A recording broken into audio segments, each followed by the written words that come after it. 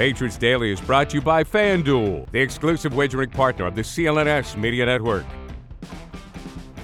What's going on, everyone? Taylor Kyles here from CLNS Media.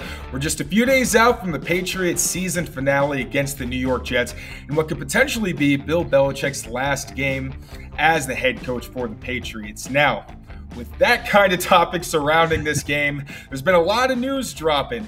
And today, the Boston Herald released a piece that detailed some of the dysfunction that's been going on within the Patriots organization going all the way back to this summer, actually going all the way back to the spring, long time. Who wrote this piece? We had Andrew Callahan, obviously part of the CLNS Media family, as well as Doug Kyed. I have Doug with me here today. Buddy, how are you doing? And let the people know how exactly this came together as much as you can disclose, because this is a bit of a banger. I appreciate that, Taylor. Thank you for having me on. Yeah, we'd been kind of planning a piece all season, especially when things really went haywire, to figure out what exactly went wrong here. Like how did things go from bad in 2022 to even worse in 2023 when everyone was really expecting the team to be much better this season? I certainly expected them to be a playoff contender. Everyone thought the offense would be in much better shape with Bill O'Brien in charge and, Mac Jones in another year with more capable coordinator, but that obviously didn't come to be. So we wrote a piece on Mac Jones back in October, and then this one was kind of taking a little bit more of a zoomed out look at the offense and the team in general, looking at what went wrong. So I talked to over a dozen people around the organization, within the organization, to try to kind of answer that question and figure out what all the ongoings were this season. Yeah, and you mentioned the staff because offensively, I think with personnel, there were plenty of debates thinking offensive line, especially tackle, and then wide receiver. It wasn't great, but you thought, hey, they've got Bill O'Brien, like you said, Adrian Clem. You thought they'd be able to, make some chicken soup out of chicken, and kind of get this thing together. But there were a lot of parts of your guys' story that were really shocking. The first of those I found stunning was that Belichick actually wanted to bring back Matt Patricia despite all of his struggles, and the fact that even Robert Kraft said that Patricia was not put in a position to succeed last season. So please go into detail on what exactly happened with the staff and why there were some kind of square pegs being put into round holes. Yeah, I think that if Belichick had it his way, then yeah, would have brought back Patricia for another year, ran it back, see how that went. But I think it was pretty easy it was easy to see that things went wrong last year. And I think that, Joe Judge and Matt Patricia were very easy scapegoats for that. Mm-hmm. I know that there's still people within the organization who don't feel like they did that bad of a job given the circumstances that they were under, that basically they're viewed as like smart football coaches in general. And that, they're not offensive coordinators. So they didn't really know how to put together like a full offensive plan last year, but they could put plays together that allowed the team to score points, just like basic right down to it. And they actually did that a better job. I mean, quite frankly, they scored more points this season. And I'm certainly not, I am 1000% not saying that Matt Patricia should have been back as offensive coordinator or that Joe Judge should have been involved in the offense. But when it comes down to it, they did a better job with the offense last year, bare bones, than what Bill O'Brien did this year. But you can certainly understand from the team perspective, you want to bring in a more experienced coordinator. Then Bill O'Brien comes in. But it seems like even he was hamstrung by the fact that Bill still wanted to keep his assistants on staff. Bill O'Brien brought in Will Lawing as the tight ends coach. That was the one guy that he brought in with him from his time in Houston, from his time in Alabama. But otherwise, outside of Adrian Clem, it was the guys who were around last year. And that's a former NFL safety in Vinny Cincinnati coaching the running backs. That's a former college defensive back and linebacker, Ross Douglas, coaching wide receivers, Troy Brown, who obviously had a great career with the Patriots, but didn't do any coaching until he came back to coach the wide receivers. And those were the real problem areas, were on the offensive line and with the wide receivers. So I know that, there was frustration around O'Brien and around the front office just about how well the wide receivers and offensive line specifically were being developed by the coaches in place. And then you've seen, obviously, Adrian Clem leave the team over health-related reasons. Ross Douglas has left the team for Syracuse. And I don't know. I mean, I don't think that necessarily Bill O'Brien was put in the best position to succeed since he wasn't able to assemble maybe the staff that he wanted. But yeah, kind of a messy situation there from the start. Yeah, and you mentioned Adrian Clem actually confronted Matt Groh about thinking he didn't have enough talent. I think that was pretty obvious. Like, you go into the season where Antonio Mafi and City So, those are guys who were intriguing. You know, you figure those are developmental guys. City So, they tried to put him at tackle. That obviously didn't work. And then he debuted at guard, and it still wasn't great. It's a rookie in his first game against the Eagles defensive front. That's a pretty tough position to be in. But even still, could you go a little more into detail about what some of Adrian Clem's issues were and why it was such a weird fit with Bill O'Brien and, schematically, as well as what happened when Adrian Clem had to leave. And then you had the issues in terms of offensive linemen being taught differently, which, Trent Brown went into detail about. Yeah, definitely. Yeah. Adrian Clem brought in, I think that the expectation was that, like, all right, Adrian Clem learned under Dante Scarnecchia. He'll coach the same way that Patriots offensive line coaches have coached forever.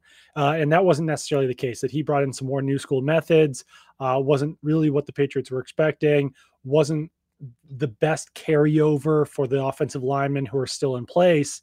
And I had heard that Adrian Clem had some issues with the athleticism of the offensive linemen that had been brought in. And you could think a couple ways about that. Obviously, maybe with Riley Reif, that would have been the case, an older offensive lineman that they signed to presumably play right tackle.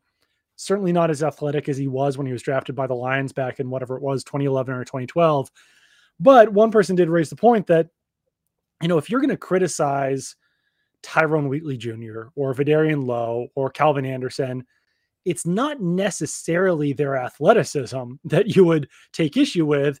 It's them as technicians, and that's really more the coaching than it is them as pure players. So I think that is some of that infighting between the coaching staff and front office, and ultimately it doesn't go anywhere because Bill O'Brien and Bill Belichick is in charge of both. So, like, if the front office and the coaching staff have issues, they're going to the same person. So I don't think that those things, outside of, it's some conversations or blowups between Clem and Matt Groh, necessarily went anywhere too sour. But that was one thing that I definitely heard, is that Adrian Clem was not happy with athleticism on the offensive line. And I mean, just as far as, like, yeah, you have to count on rookies, unfortunately, almost right away. And Michael Onwenu's injury didn't help. Cole Strange's injury didn't help. But that relates to why Michael Onwenu at least started as a guard, is that the Patriots really didn't want to plan to go into the season starting both rookies, City Sow and Antonio Mafi, at guard. They wanted a veteran presence in there. I think that's one reason why it did take so long to move Onwenu over to right tackle. And you mentioned the athleticism. It was pretty glaring because, the Patriots, they like to have a diverse run scheme. I think that was one of the things that Adrian Clem mentioned, is that, you want to be able to do different things, not be super predictable in your scheme.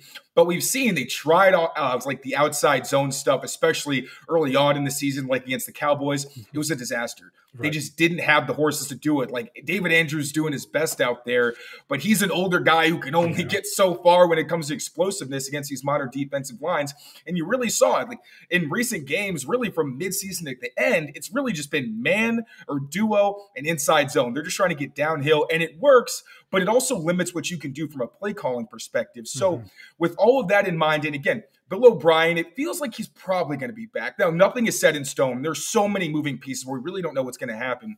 But if Bill O'Brien is brought back, do you think it's going to be a situation, or should be a situation, where they kind of clean house with the non-Bill O'Brien guys like Troy Brown? I don't think he's shown enough in terms of developing the receiver spot. Like, you have a Tyquan Thornton, and Demario Douglas has been one of the best receivers and rookie receivers in Belichick's time with the team. But the route running from a weekly basis is really inconsistent. It's just, you don't understand what exactly is going on there. So do you think that it'd be better if Bill O'Brien could bring in his guys, and Adrian Clem already dealing with health issues, but really, is it already time to move on after just 1 year?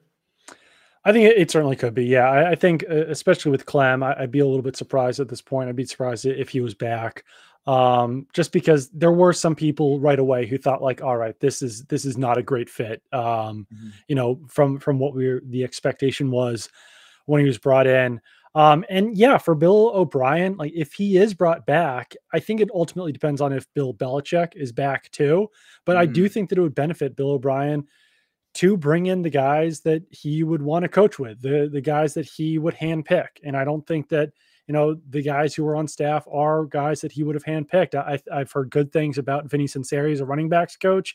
I've heard good things about Will Lying as a tight ends coach. I've also heard that, quite honestly, like it's kind of hard to mess up those positions too much.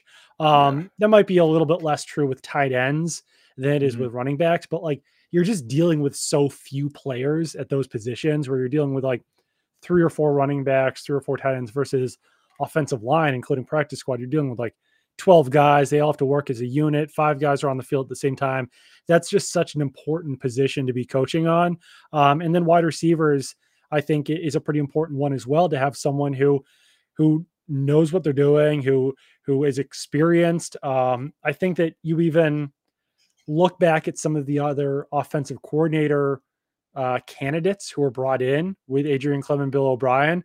There were a couple of wide receivers coaches in there. So I don't know this for a fact, but given the way that they interviewed Adrian Clem for the offensive coordinator position and then gave him the offensive line job, I certainly would not be surprised if guys like Sean Jefferson and Keenan McCardell were potentially brought in for similar reasons. They obviously wound up sticking with the teams that they were in, but I think that kind of showed you back in the beginning of this whole offensive coordinator process that there wasn't that much confidence in that wide receiver coaching in general.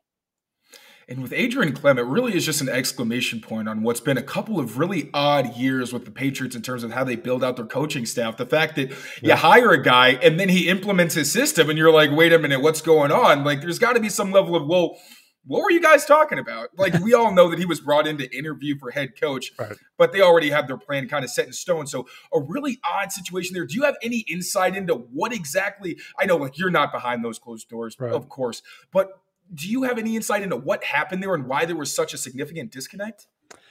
Not fully. There's some things that are floating around out there, and things that like we weren't necessarily able to confirm one way or another. But it does seem like Belichick was on board with bringing in Adrian Clem. That he was viewed as the best option that was out there. He was a guy who had played under Bill Belichick. But I also we had also heard that since Clem left, Bill Belichick has kind of taken over that offensive line group. And that maybe he's not necessarily the guy who's like running meetings or running drills. I think that would go more on Billy Yates. And then I think James Ferentz is helping out quite a bit there, but that he's the one who's kind of putting that plan together and formulating that plan a lot. And that they've gone back to the old ways, the old Dante Scarnecchia ways. And I mean, I'll allow you to speak to whether the offensive line play has been better or worse, since Adrian Clem was gone. But like Cole Strange, for one, I thought was playing better, and I'm not sure exactly how that lines up with when Clem left and everything like that. But I think that was maybe a slight surprise to players to see like, oh, okay, well, all of a sudden our head coach is deciding what we do on the offensive line. Yeah, and it's a really hard evaluation period because the injuries have been a factor for the entire season. As you mentioned, Mike Nwenu and Cole Strange, like there was a storyline during the training camp and OTAs where we're saying, yeah, this is going to be tough. Like there was constant pressure, but you figure, okay, once they're healthy, they get back into the lineup. You have a bit of a weak spot at right tackle, but maybe you move some things around, see what happens. And as we've seen with City So, it hasn't been perfect, but he's had some good games. Last week, I thought was one of his best games of his young career. Then, like you said, Cole Strange, I actually did speak to him a few times because, I mean, I feel like he gets such a bad rap as a guy who was maybe admittedly overdrafted when you consider kind of how long it's taken him to kind of get up to speed. But he mentioned so many times, like, hey, we all know that Cole Strange is not a guy who makes excuses. But he was saying, like, he put on more weight in the offseason so he can handle power better. And he was saying, I mean, you can't simulate getting bull rush. You can hit the bags, you can do all that, but you need a 350-pound guy who's trying to drive you backwards to really understand how that works. And he would always mention chemistry. And because I would ask him, you got beat on this stunt and these twists, and it seems like it's the same thing. What's going on there? And he said, you just need to know who you're playing next to so that you understand, okay, this guy's going to do this, I can do this. And it's not thinking, it's really just playing. And with, again, the athleticism, the explosiveness of these defensive lines, those split milliseconds matter. So I did think Strange was getting better because he was feeling healthier. I think they started to get a little bit more consistency going. Obviously, Trent Brown gets rolled up on. And I don't think it's a coincidence that their best game as an offense came when the entire offensive line, the way that you were hoping it would turn out once, you got a better idea of what the pieces were going to look like. That was the best game they had. They looked fantastic. Then Trent gets hurt, and then you start to see there's a decline, and he just doesn't look the same. But a tough evaluation process for the offensive line. But like you said, if Adrian Clem's philosophies weren't really matching up, and then you have Bill O'Brien leading the offense, but he doesn't have the guys around him who he trusts and can create a cohesive unit. That's just a tough position to put really multiple members of that staff in. We got some more for you, but first, quick word from our friends at FanDuel. We'll be back. Score early this NFL season with FanDuel, America's #1 sportsbook. Right now, new customers get $150 in bonus bets with any winning $5 money bet. That's $150 if your team wins. If you've been thinking about joining FanDuel, there's no better time to get in on the action, NFL. The app is so easy to use. There's a wide range of betting options, including you got spreads, you got your player props, you got over-unders, and more. So visit FanDuel.com/Boston and kick off the NFL season. FanDuel, official partner of the NFL. 21 plus and present in Massachusetts. Hope is here. First online, real money wager only. $5 pregame moneyline wager required. First online, real money wager only. $10 first deposit required. Bonus issued as non-withdrawable bonus bets that expire 7 days after receipt. See terms at sportsbook.fanduel.com. Gambling helpline ma.org or call 800-327-5050 for 24/7 support. Play it smart from the start. GameSenseMA.com or call 1-800-GAM-1234. All right, so as we all know, one of the biggest issues, not only with the team, but with the offense specifically, has been the quarterback situation.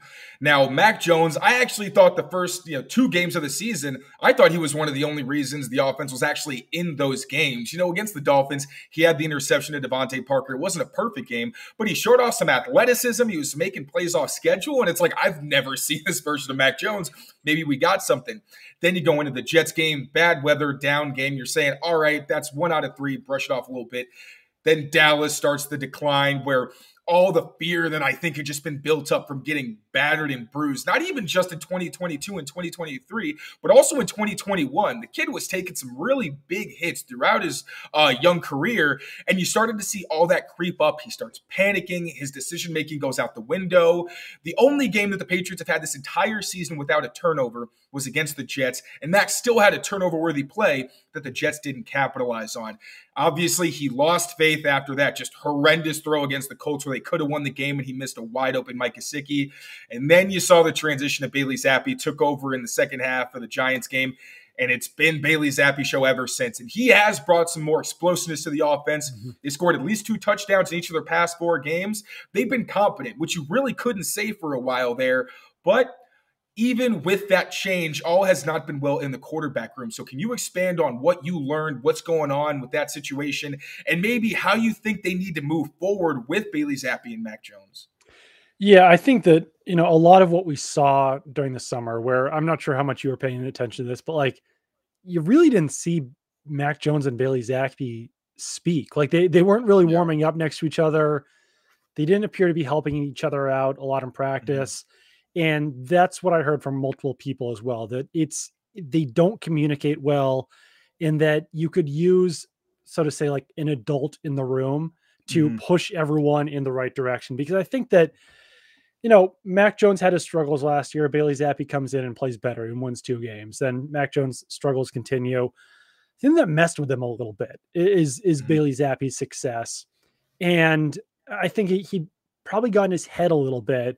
And then if you're in that quarterback room and Bailey Zappi's thinking, hey, I was better than this guy last year. Why am I not starting? Why am I not even getting an opportunity? Why is this not an actual competition? Why should I help this guy out? And like why should we help each other out if we're competing with each other? I think that that's ultimately what happened. And that's what I heard, like I said, from multiple people, that they could have used that like grizzled veteran quarterback who was just going to speak positively to both of them, because a lot of the quarterback play, like a lot of the quarterback coaching as well, that comes from Bill Belichick is I think trends negatively. And that worked for Tom Brady to constantly have that chip on his shoulder and get better and get better and get better.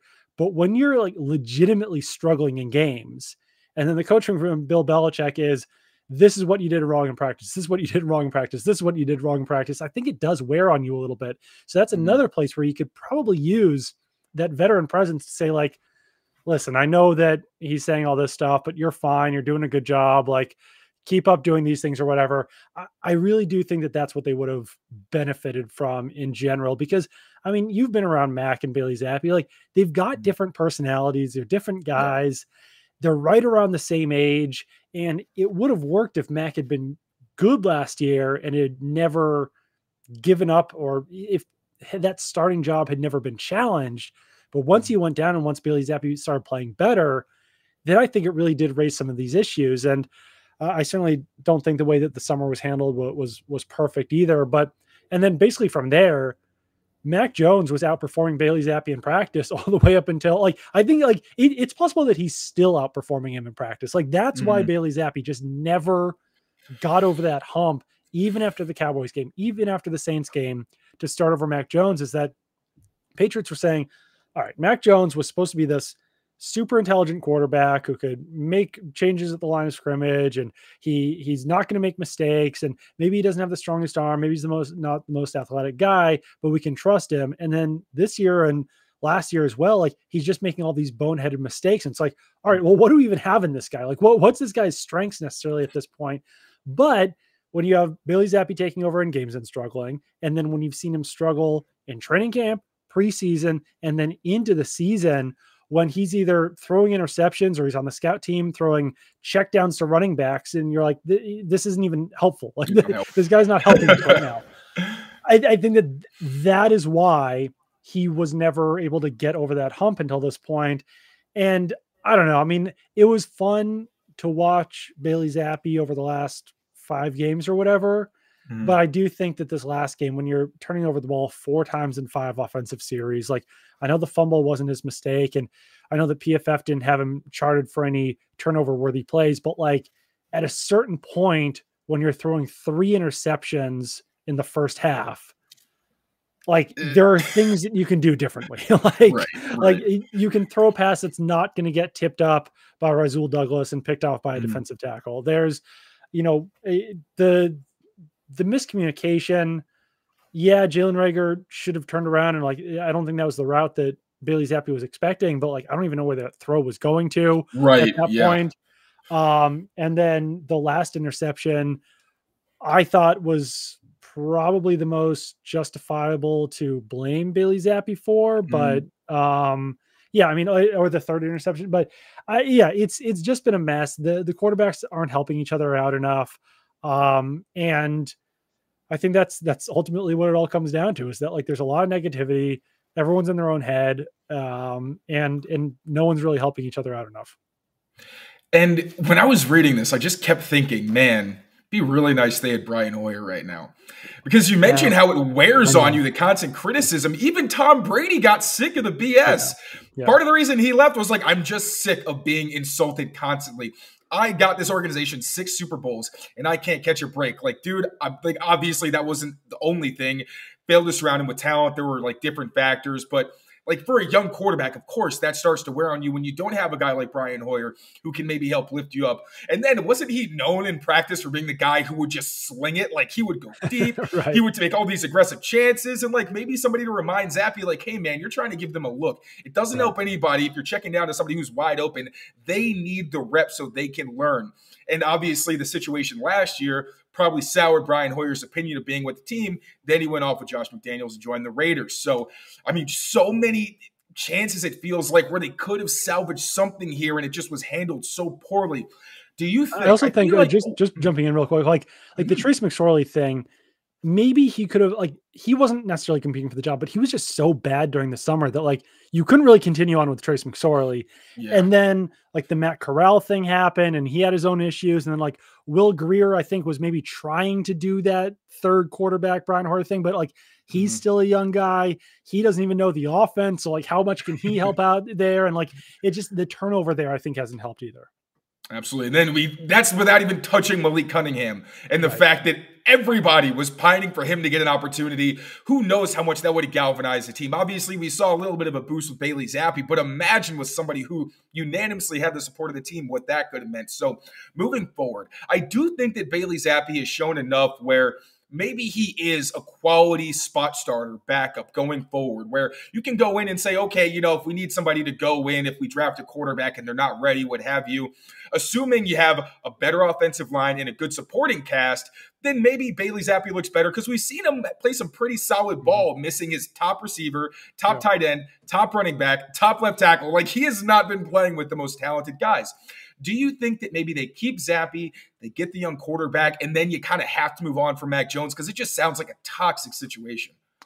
Yeah, I think you've got to move on from one of them. And I think it might depend on who comes in, either as head coach or if they replace the offensive coordinator. Like, if Bill O'Brien's back next year, I really just don't think it's worth it to run back the Mac Jones experiment. Like, how do you then have him retake the backup job over Bailey Zappi? Like, I just don't think that necessarily works. So in an ideal world, you get a rookie quarterback in here, whether that's, one of the top two, Caleb Williams or Drake May, someone like Jaden Daniels, or, the Michael Penix, JJ McCarthy, Bo Nix, one of those guys. You bring that guy in, and then you also probably would want, if it's not Caleb Williams, Drake May, or a top 5 pick, you probably want to bring in a veteran presence to kind of be that bridge. And I'm not sure if that can be Bailey Zappi. Like, I agree with you that Zappi could be a backup or spot starter. I don't know if he can necessarily be a bridge to a rookie quarterback though. Like, I don't think that that's necessarily like the best use of Bailey Zappi's talents. I think that it would be worth bringing in like a Jacoby Brissett or someone else like that to do that instead. Even, who knows, like a Jimmy Garoppolo or something like that, to be a bridge over a guy like Bailey Zappi. But no, if you find a starting quarterback, like a day one starting quarterback, like I said, one of those rookies, or like if I don't think it's the best way to do it, but if you got like Russell Wilson or Kirk Cousins or something like that, then yeah, Bailey Zappi would be a fine backup. But I mean, at the same time, like, he learned this year that nothing's guaranteed in the NFL. Like, he got straight up cut out of training camp and preseason. So he should know that if he's back with the team in 2024, like, that roster spot is not guaranteed. The only way I could see Mac Jones sticking around is if, like, they just completely overhauled things, went to like a Shanahan style West Coast offense, something like that. And like, whoever they brought in to run the offense just like was still in love with Mac Jones from his Alabama days. I don't necessarily think that would work, but like, let's say it is like Bobby Slowick or something like that. Like, maybe he just really wants to work with Mac Jones, really loves Mac Jones, and like tries to make it work that way. But it would just be such a tough sell for Patriots fans to be like, all right, we're running it back with Mac Jones for a fourth straight year, Yeah, it's days like this you really miss the Wolfpack, like you had Brady, Brissett, like obviously the talent would be nice, but also just like those guys seemed like they really got along and that was a really healthy situation. And now, the video where they were coming out of the tunnel last week, you have Nathan Rourke and Bailey Zappi and Mac Jones trailing 30 yards behind, where it's like, this is a really bizarre look because what teams do you see the quarterbacks trot out like paces behind each other? It's just bizarre. Yeah, and like, I mean, there are still some questions about Mac Jones' maturity, which I certainly don't think helps when he's in the position that he is. I think that Nathan Rourke is kind of rolling with the punches right now as the third quarterback, like, gets brought in from a fire hose right now, just trying to figure out where to go. Right, 100%. Yeah, brought in 3 weeks before the season, has no idea what his future holds in New England or anything like that, but I think that he's kind of trying to go about this the right way too, just because like for one reason or another, like I've just kind of talked to him a lot in the locker room because he's a new guy and I'm like, hey, what's going on or whatever. He seems to be handling this all the right way, but yeah, it's definitely a bizarre situation. Like you said, to see Bailey Zappi and Nathan Rourke run out, Mac Jones paces behind them. And for him, it's been like for both of those guys, it's been a tough season. Bailey Zappi was cut out of training camp, and Mac Jones lost his starting job. So like neither one of those guys has had a very fun 6 months here. Absolutely. Now we got to get to Bill Belichick because we kind of talked around him, but there was a lot of good stuff about him. Before we do, a quick word from our pals over at SeatGeek. Be right back. I've been looking for the best deal on Celtics tickets, and with over 28 million downloads, SeatGeek is the #1 rated ticketing app. There are more than 70,000 events every single day on SeatGeek, including concerts, sports festivals, and more. With the NFL, NBA, and NHL seasons in full swing, you don't want to miss out. SeatGeek has your tickets to every game. Plus, artists like Travis Scott are on tour. They put all the tickets across the web in one place to make sure you're getting a good deal. Each ticket is rated on a scale of 1 to 10, so look for the green dots. Green means good and red means bad. Every ticket is backed by their buyer guarantee, and SeatGeek is the only site that lets you return your tickets ahead of the event with swaps. So as you know, I always come through for you guys. You can use my code DREAMERSPRO for $20 off tickets at SeatGeek. That's $20 off your first purchase with promo code DREAMERSPRO. Make sure you check the link in the description to download the app.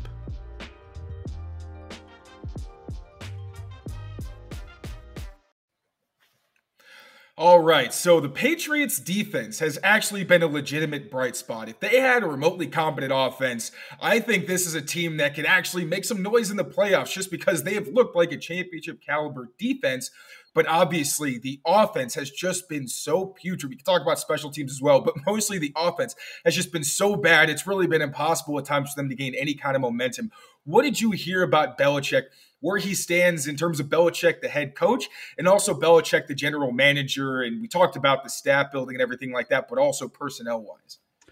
Yeah, I mean, really, I heard good things about Bill Belichick, the head coach, that he is in there with the team saying, like, these are the things we need to do. These are the things that they're going to do to us. This is what we can't do. And like everything is exactly how he's saying it when games come around on Sunday, but they don't have the talent to do anything about it on offense. And that is like Bill Belichick's doing and undoing. Like he knows what they need to do. He just hasn't acquired the talent to do it. So it's a catch-22 where like, yeah, you would absolutely love to keep around Bill Belichick, the head coach, Bill Belichick, the defensive mind, but it probably can't come with Bill Belichick, the personnel maker, Bill Belichick, the offensive staff, putting together the offensive staff or whatever. So it is tough. Like if Bill Belichick was willing to concede personnel duties and allow Bill O'Brien to form his perfect offensive staff, then like, yeah, absolutely. You do want to keep Bill Belichick around, but I don't know how much longer this team can survive if Bill Belichick is the one making all the personnel decisions, especially on offense, because it just has not gone well. I will say that like from everyone that I talked to, there's been a lot of questions about why the Patriots like didn't sign or acquire better offensive line talent. They just didn't like it this offseason. Like they did not like the options in free agency.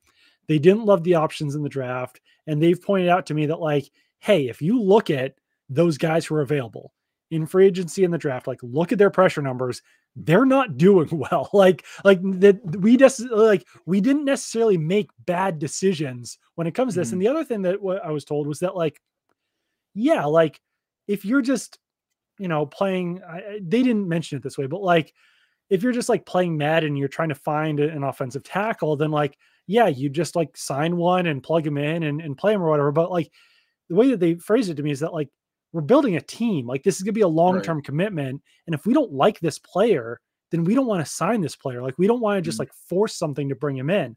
So obviously the Patriots definitely could have acquired better offensive talent this offseason, but they didn't love the options. I will say though, on the other hand, that there were people wondering back in March and April, like, why don't we have a traditional slot receiver?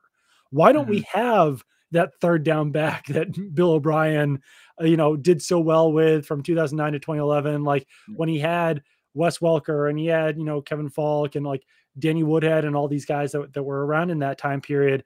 And people were kind of scratching their head being like, what exactly are we doing on offense? And then they did eventually find that guy in Demario Douglas, but he's had to play a lot of Z since Kendrick Bourne went down. Yeah. And he also, they mentioned this, that like they probably hurt themselves by benching him the way that they did when he fumbled in that game, because that the offense probably could have built itself up a little bit better if they had continued that continuity with Demario Douglas in the offense. But they bench him for fumbling, misses a game or whatever it is out of the offense.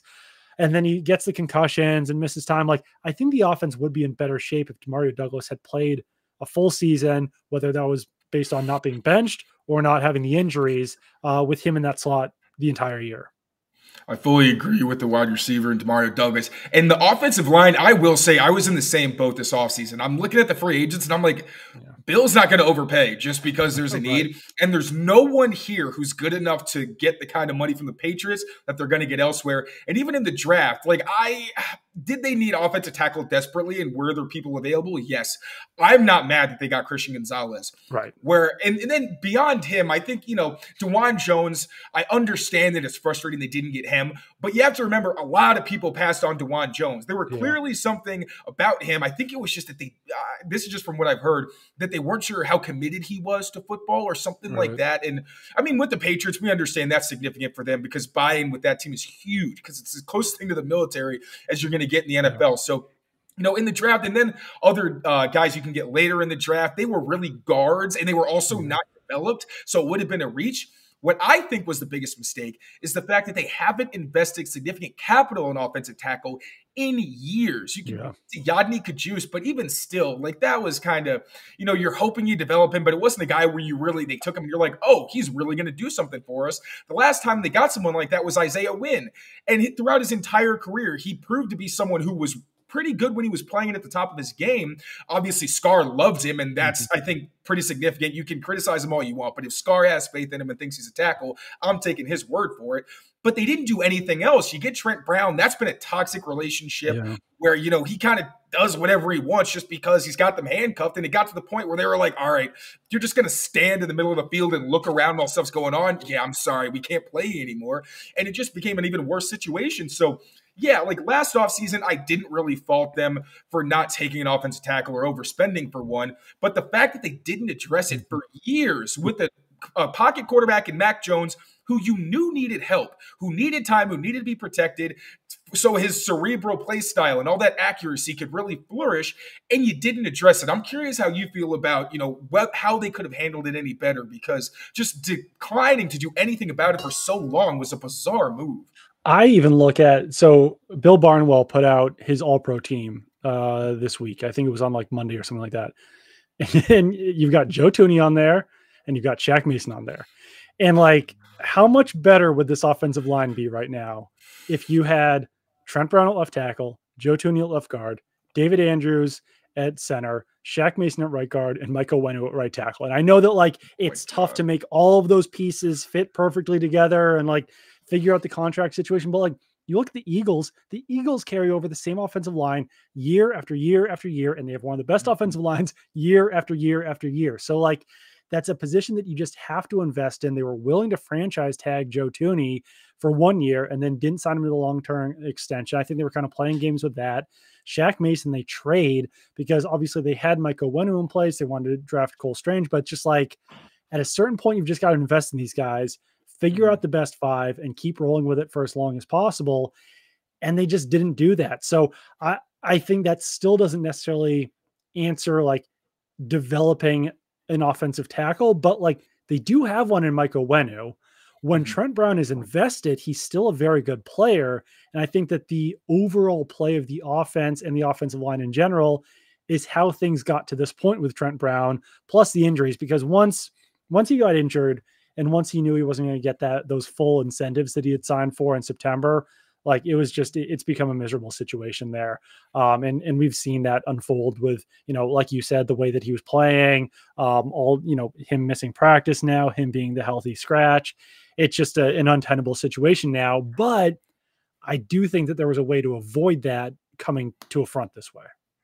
I agree. And that's where, it goes right back to Bill, the GM, and just, the hope that he's going to change philosophically enough that you bring him back in the capacity he probably wants, where he's still general manager. Like, we've seen how stubborn, just with the coaching staff and the fact that he wouldn't even let his offensive coordinator be surrounded by people he trusted. Right. It's just hard to assume that, yeah, he's going to flip the switch and say, okay, we need to invest in the offensive line. You really don't know. And we're not going to know until after this week. But Doug, thank you so much, man. This has been incredibly illuminating. The piece was as well. Everybody check it out, Boston Herald. Really, really great stuff. Right now, Doug, I want to give you the floor to talk about Hallie. You know, if you haven't met Doug, he's fantastic. Not only does he do amazing work, but he is honestly one of the kindest people that I have met in this business. He's made my first year easier with just being a great resource and just a friendly face all the time. His youngest daughter, Hallie, is dealing with acute myeloid leukemia, unfortunately. I just want you to tell people where they can help you guys out, any information that you could pass on. I'm going to put a QR code up here as well, so people can just grab a picture and help out with your GoFundMe. But yeah, floor is yours, brother. In any work or anything, please fire away. Yeah, no, I really appreciate that, Taylor. And yeah, Hallie is continuing her fight with AML. She had a bone marrow transplant, but she did relapse, which was definitely bad news. And she's still kind of fighting it. We're still trying to figure out what the best plan moving forward for her is. She's going to continue to be in and out of the hospital. My wife, unfortunately, had to resign from her job so that she could, continue to help caring for Hallie, while I'm working and everything like that. So no, I really appreciate it. And honestly, like even beyond anything else, just send all the positive thoughts and prayers and everything that you can Hallie's way, because she's fighting an uphill battle. But if anyone can handle this and if anyone can fight this, it's Hallie. Absolutely. Thank you so much, brother. I appreciate you in this chat and just in general. Much love, man. Thank you all for tuning in. As always, take care of yourselves. Take care of each other.